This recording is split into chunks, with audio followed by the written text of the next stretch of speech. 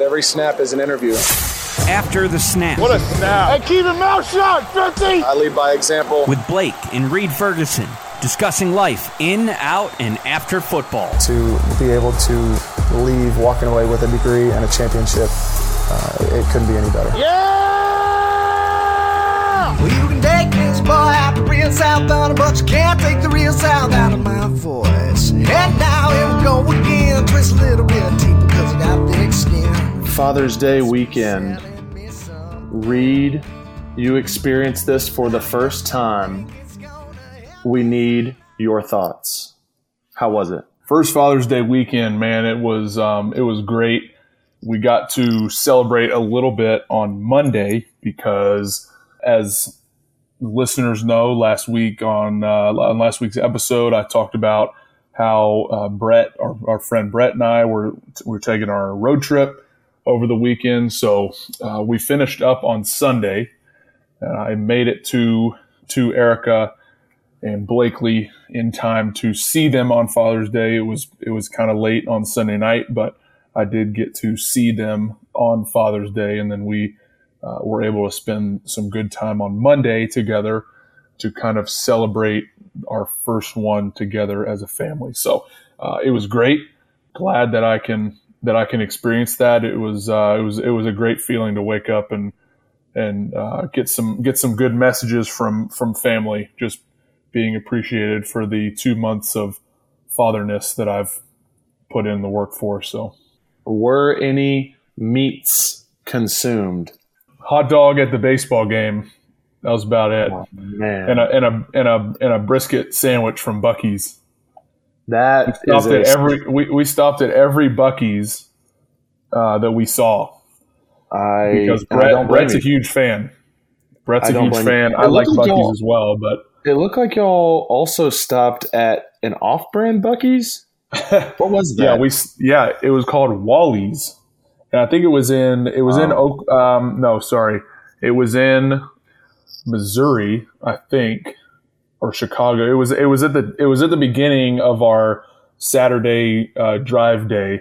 And for anybody out there that is unaware, Buc-ee's is the best gas station on the face of the planet.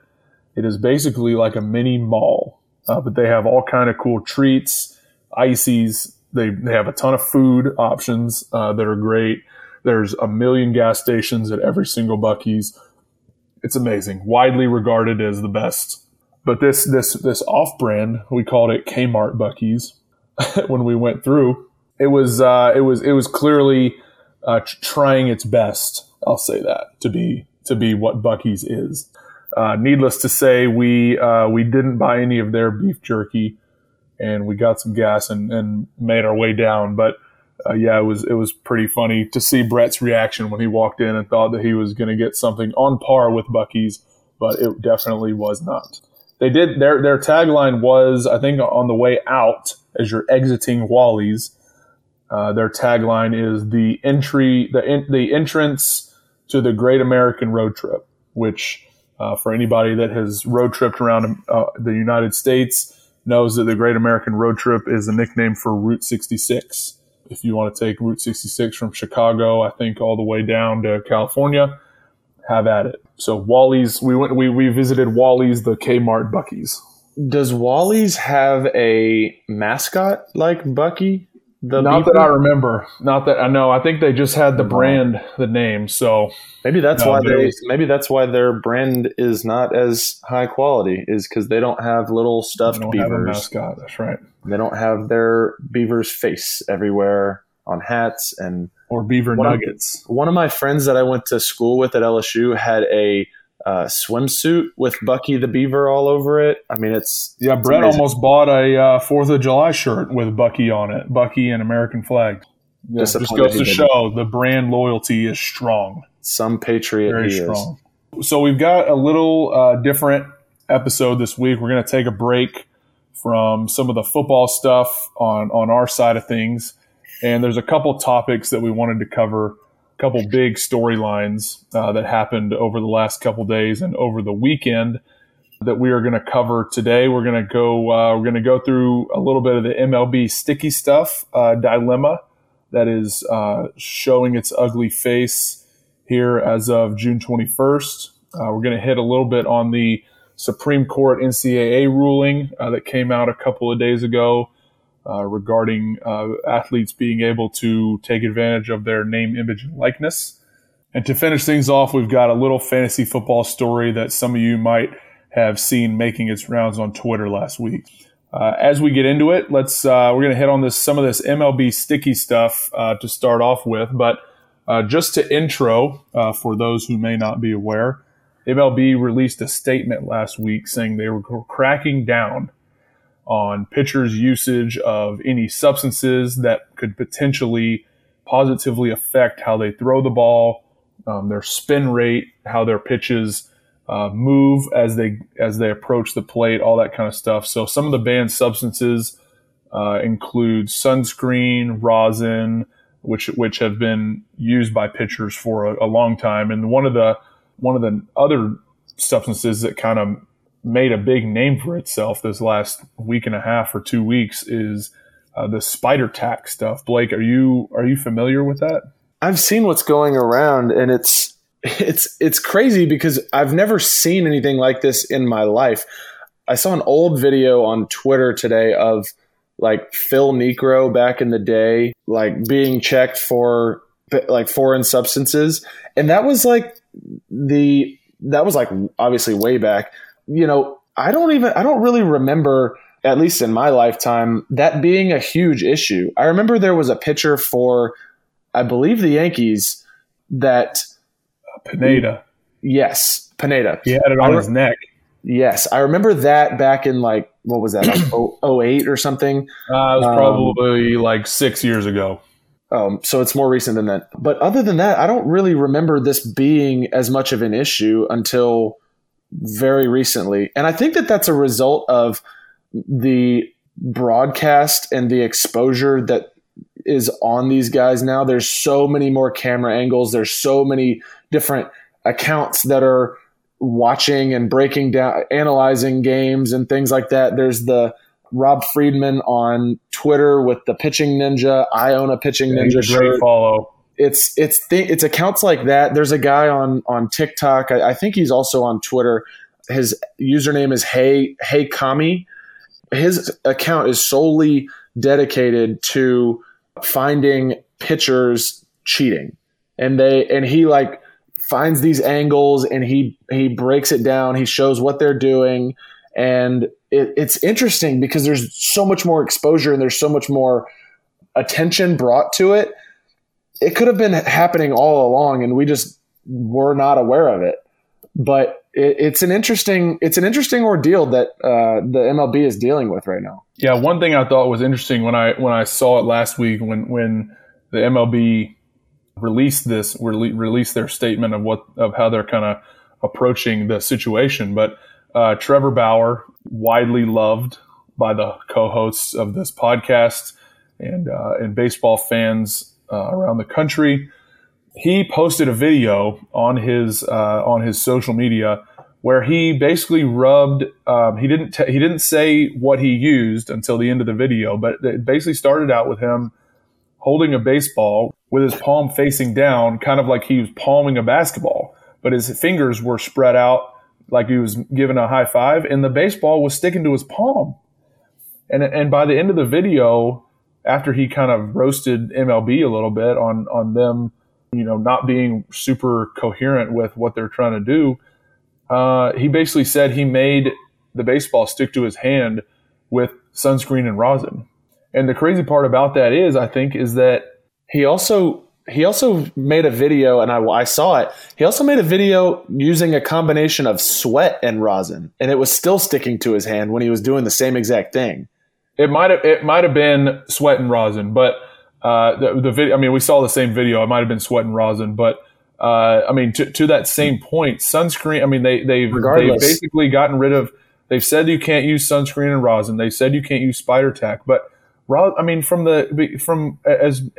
since we've been playing and watching baseball, I mean, I feel like rosin bags have been on the back of the pitcher's mounds for them to use. I mean, you're going to tell a pitcher for the Braves, Max Fried, are you going to tell him when he's spraying sunscreen to go pitch in 95-degree Atlanta heat that he can't like rub his arm?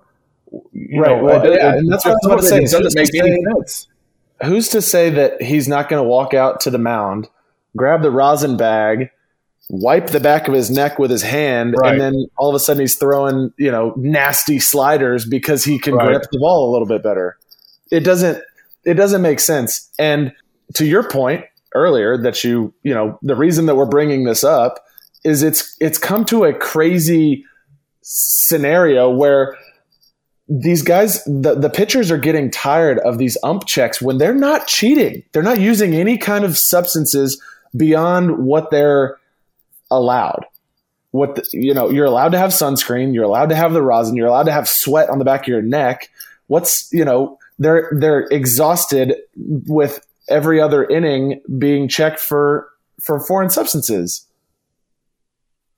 You and I were going back a little bit, back and forth a little bit on it last night, because last night, Tuesday on the 22nd, I think was the first night they started checking. So of course, these accounts that we follow for our baseball info on Twitter and stuff, they're posting all these videos of Scherzer getting furious with Girardi, calling him out from the other dugout, asking him to be checked 7 times in one game.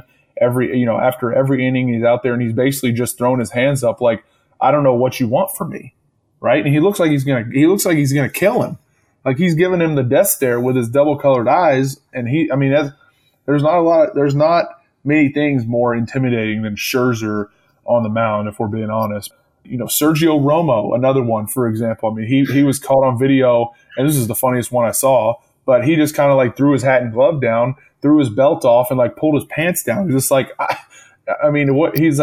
more do you want me to do? Like, you're checking me, and I have nothing to show you. There's nothing on my hands. So I think it's kind of reared its ugly head, and I don't think that this was something that baseball could have seen come. The MLB office could have seen coming when they kind of were expressing interest in taking a stance on the subject. But it's definitely something to keep an eye on. And I know Bauer's pitching tonight, so I've seen a little bit of talk on Twitter today about what kind of show is he going to put on for the Dodgers when he gets checked coming out of the first inning. So it'll be it'll have me tuning in.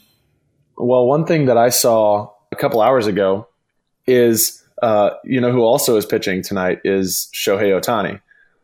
Well, yes, the most beloved player in the whole league. You know exactly how his pitcher check went. They walk up to him, he's smiling, he's laughing, he thanks them at the end of the check, and then he goes back to his dugout. He's the most likable player in the whole league. Complete polar opposite of yes, these guys making crazy. Girardi was about to fight Max Scherzer last night. Yes, he got thrown out of the game because he was about to fight him. He was asking him to fight him, and then you have Shohei Ohtani, polar opposite. Thanking the ump for. It's almost like if they didn't check him, he'd ask them to check him. Thank you for upholding. Are you sure you guys don't want to check me? He's like that kid that in the back of the room that's like, do we have homework? Do we have homework on a Friday afternoon when the bell rings? So yes, thank you for upholding the integrity of the game. Yeah, I don't. Just to kind of end this, I don't think it'll be long before the umps kind of get tired, because the umps see it too. I mean, the umps see these videos. They see guys. They're going to start getting booed in the stadium soon enough. When these ace pitchers are out there throwing, when Scherzer goes out there in 4 or 5 days for his next start, and he's got 10 Ks at the end of the 6th inning, and he's getting checked again, those boos are going to come raining down. But yeah, it'll be interesting. And just a side note, I mean, I do think that it's clearly making a difference across pitchers over the last day or so, because spin rates, you can go on the StatCast website, you can see spin rates are pretty much down for most of the pitchers that have thrown innings in the last day and a half. It'll be interesting to see. I think hitting will start to see, the natural effect of this, cause and effect will be an uptick in hitting, which I think is good for the sport. I just think the way that they went about this whole deal with the sticky stuff and the whole way MLB cracked down so hard basically in the middle of the season, that's just not a good look. And it's not surprising considering who's the commissioner of the league. But, I don't think it's good for baseball in the short term, maybe the long term. But we'll have to see. I think people want to see more hitting. They want to see more balls in play. If this leads to that, toss your hat in the ring. Well, speaking of important rule changes that we've seen in the last week or so, let's talk about something that hits a little bit closer to home for us with the whole debacle between the NCAA and the Supreme Court. Yeah, the Supreme Court unanimously ruled this past week that the NCAA went too far in blocking some education-related aid for student athletes. And for those who don't know, we're here to fill you in a little bit. But for a long time, the NCAA has basically made it illegal for student athletes of any sport to basically make money and profit off of their name, image, and likeness, which was kind of weird to kind of be on the other side of it. My first year in the league, when you sign, that you're going to be a part of the players union, and you're able to take advantage of being on the Madden game and stuff like that. You kind of get money towards that, whereas when you're in college, they basically make it impossible for you to do that by limiting summer job wages, all that kind of stuff. You can't give sponsorships for basically anything. And I know a couple years ago, I think you might know the kid, but there was a kicker who I think maybe for UCF or USF, but he had a big YouTube channel. Destroying. I don't know him, but he was trying to monetize his YouTube account. Big time headlines. And basically the NCAA said he wouldn't be allowed to do that while he was playing. So I think he just stopped playing because he figured he could make more money on his YouTube account, which good for him. I don't know where he's at now. But anyway, this Supreme Court decision basically is a step in the right direction for players, current players, and soon-to-be college athletes. It's a good step in the right direction for them to make a profit off of their likeness. Yeah, I think this is something that we've been pulling for a long time.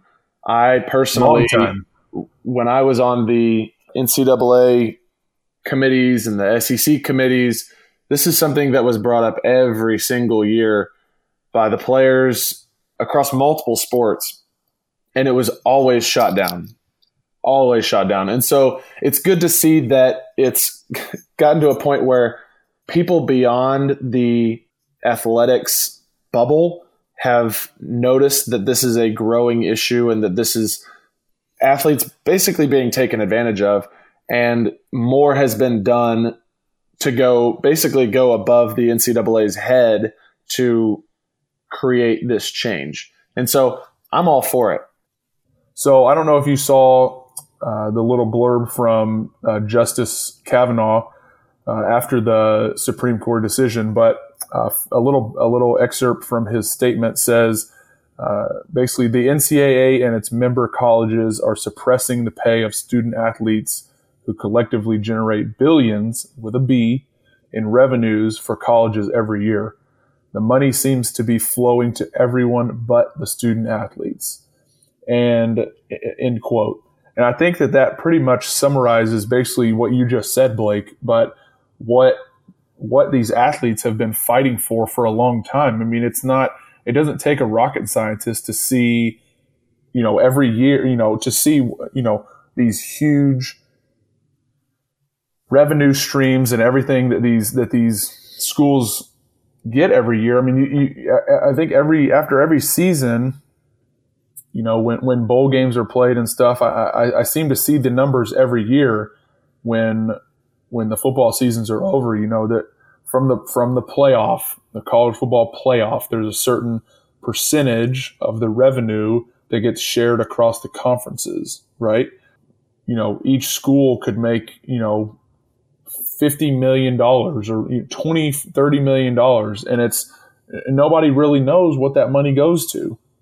I'm going to speak, on something close to our hearts, LSU. It seems like with the amount of money that they make every year, we could get a little bit updated concessions at Tiger Stadium, right? Like something as simple as that. Where I think I brought it up a couple weeks ago when we were talking about Tyrann Mathieu. If you had $1 million to give, what would you spend it on, right? Like something.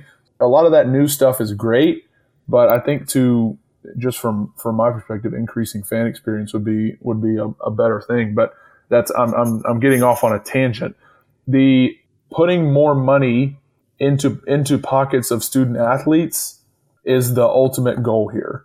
And these schools that earn billions of dollars across the country are just pocketing everything. And it's just time to flip the tables just a little bit. It doesn't have to be anything extreme, but allowing the players that want to pursue sponsorships and pursue opportunities for them to get paid while they're playing, whatever it may be, I think that they should be allowed to do that. And that's been the general stance among players pretty much across the board for years now. Something that I've always thought was interesting and funny is, number one, the salary of the NCAA president, Mark Emmert. Do you know what he makes in a year? His base salary? It's got to be north of, the highest SEC coach gets 12, maybe 13, Saban maybe around there. I would say Emmert probably is around 15. Not quite that high, but he makes $2.7 million a year. Interesting. And he will through 2025 now. He's under contract through 2025. And that's number one that I think is hilarious. The second thing I think is hilarious is the fact that the NCAA is actually registered as a nonprofit for tax purposes.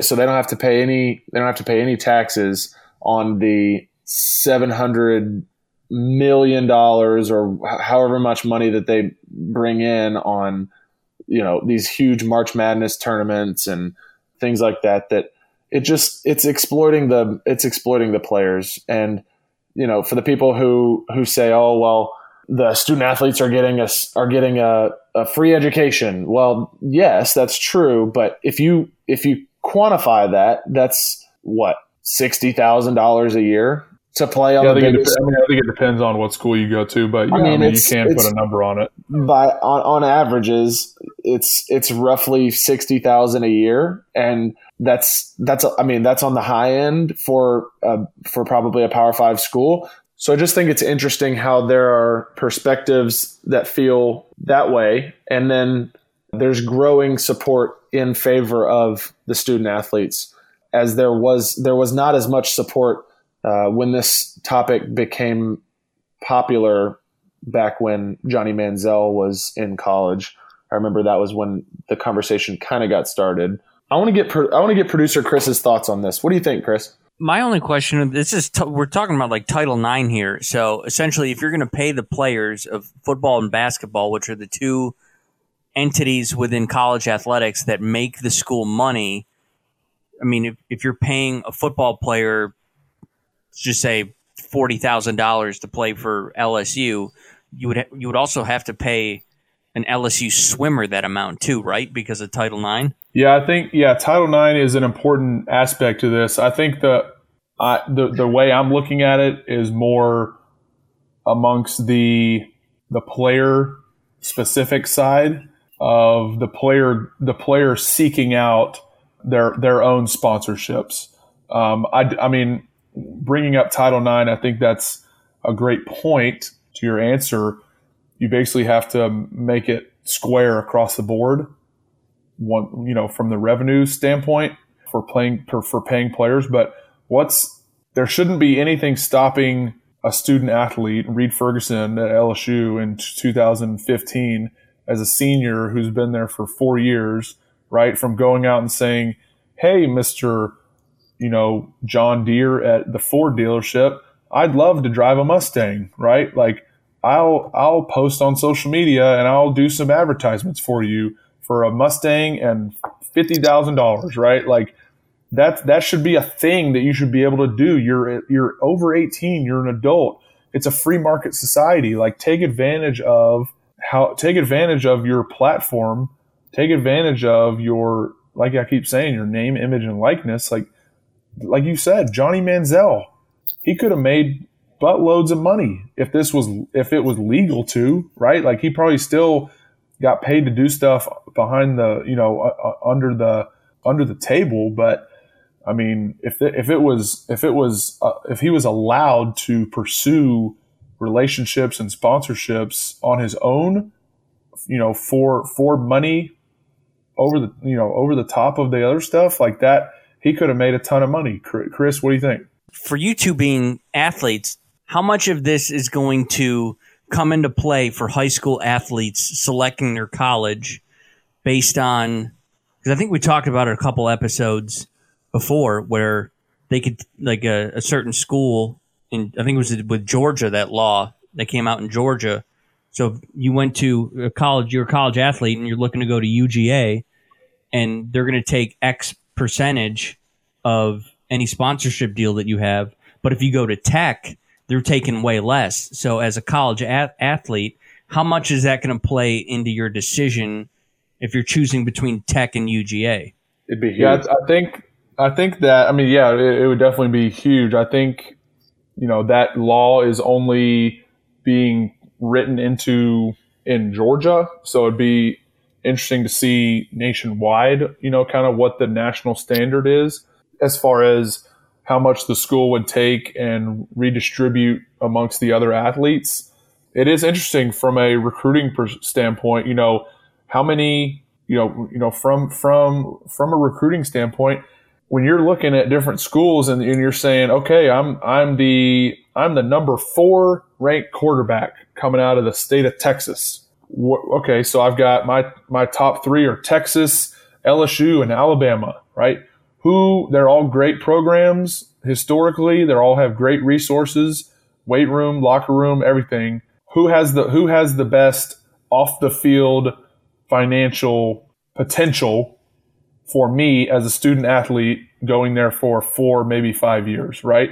That's where I can see it ending up. What kind of car do I want? That's like the first thing that Blake, you sent me you retweeted the dude for Oklahoma this week. Like, he's posing in a jersey, is a recruit posing in a jersey with the gloves and the helmet and the whole get up in front of a dang Bentley on the football field. Like, you can't tell me that that's not, I mean, it may not be a violation, but that they're not trying to bribe him to go there by putting him in front of that stuff. So it'll definitely be interesting to see when, Congress, I know Congress is trying to, they're considering passing a bill for some kind of national standard, but it'll be interesting to see kind of where this whole thing ends up. I still think we are a couple years away from getting a final answer, but it'll definitely be exciting to get to the end of it. You would think that this whole situation would make SMU on the comeback, bring them back to prominence. Well, I think this conversation is certainly one that we are going to have over and over and over throughout our podcasting career, because this is obviously an ongoing and a growing situation that is kind of unfolding before our eyes. So it'll be interesting to watch and just kind of follow along with how this goes and how the NCAA tries to adapt to what the Supreme Court is forcing them to do. Something else that's very near and dear to our hearts that has hit the news this week is a headline that I saw first on Twitter, and I think you and I kind of shared it back and forth and talked about it a little bit. But we in the Ferguson family are huge Waffle House fans. And as I want to remind the guests what your dinner was in high school when we go on Thursday nights. So we used to go every Thursday night to Waffle House, and I would get, when I was trying to gain weight in high school, I would order 2 full all-star meals. That's 4 eggs, 6 pieces of toast, 6 strips of bacon, double hash browns, double waffle. And I usually was eating roughly 2 hours later. I was hungry again. But as I've gotten older and as I went through college and sort of my first year or so in the NFL, obviously Waffle House cannot be a part of the regular part of the diet, but I still enjoy going from time to time. I've received copious amounts of hate for going to Waffle House, and I don't think that it's fair because everyone that goes to Waffle House and eats the food loves it there. One headline that we saw in the last week was there was a gentleman who he came in last in his fantasy football league. And as a consequence for coming in last in his fantasy football league, he had to spend 24 hours in a Waffle House restaurant. And every waffle that he ate took an hour off of his time. That's right. So I think when he first got there, he ate 2 waffles just to go ahead and knock off 2 hours of his stay. I didn't look back to see the end of the thread because I think I saw the tweet literally the day that he posted it. Do you know how long he actually spent in the Waffle House? So he entered at 4:07 p.m. Central Time on June 17th. Okay, this was almost a week ago. He got there, like you said, ate a couple waffles, took a couple hours off of the end of his time of his stay at Waffle House. I'll say stay because he stayed overnight. But he ended up eating enough waffles to get himself out of Waffle House at 7:06 a.m. In his Twitter thread, he said he ate 9 waffles in 15 hours. And it was a pretty interesting thread. We'll have to retweet it from the podcast account. I mean, he was basically live tweeting the whole thing. It was very, very interesting. It definitely went viral. But the man was struggling. He was front seat. He was the driver of the struggle bus. I would be struggling too. He was drinking a bunch of coffee. I mean, he said he even said he had to go puke a couple times. Like, I think before I would probably eat a couple spaced out, but he ate 9 waffles between the time of 4:00 p.m. and 7 a.m. It's got to be 10,000 calories. Why would you get there at 4 in the afternoon? Wouldn't you want to get there at like 6 a.m.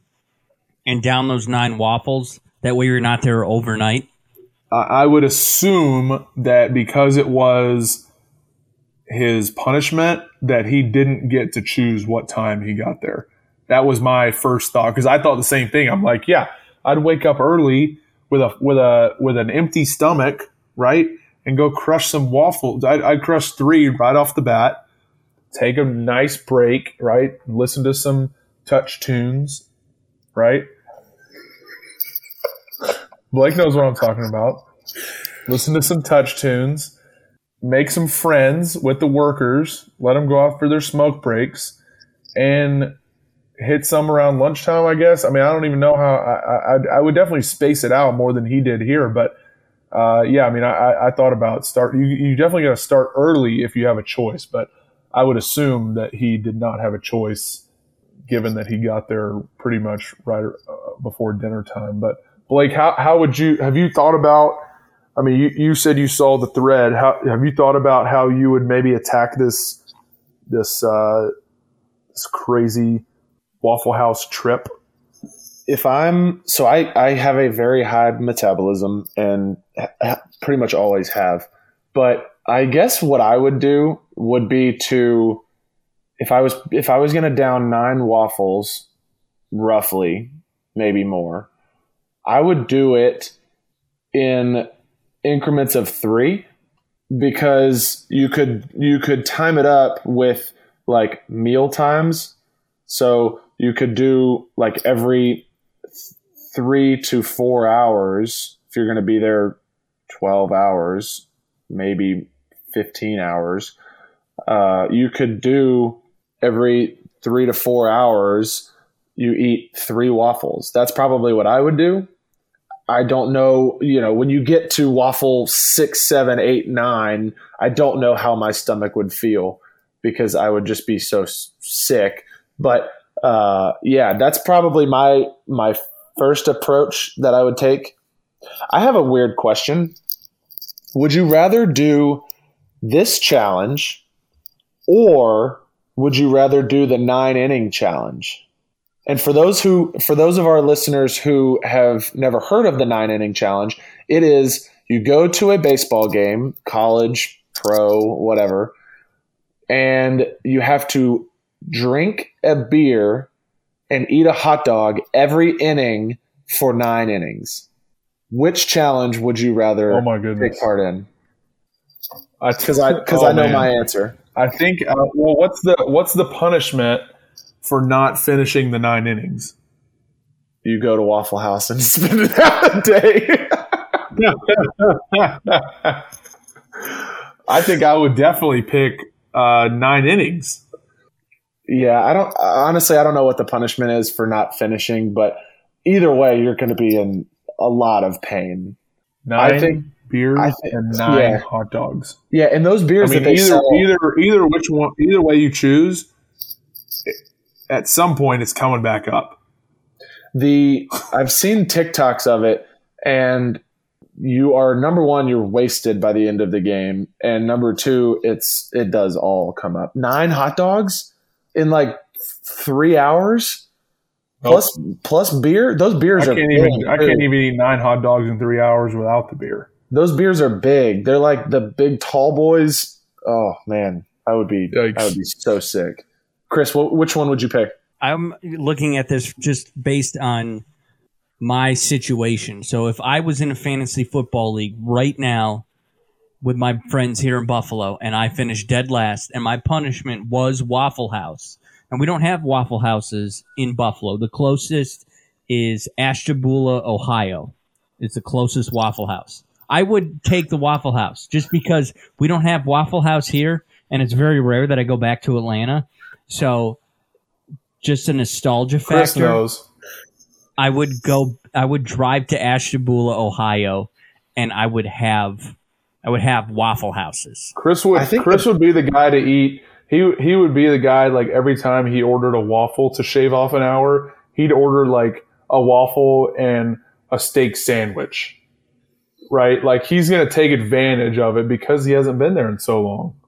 My go-to order at a Waffle House is I'll get a waffle and then hash browns scattered, smothered, and covered. Delicious. And one thing that is an added benefit that we have not discussed is the entertainment, not only by the touch tunes, but also by watching the workers fight each other. That's exactly right. And also fight customers, because I personally have witnessed that.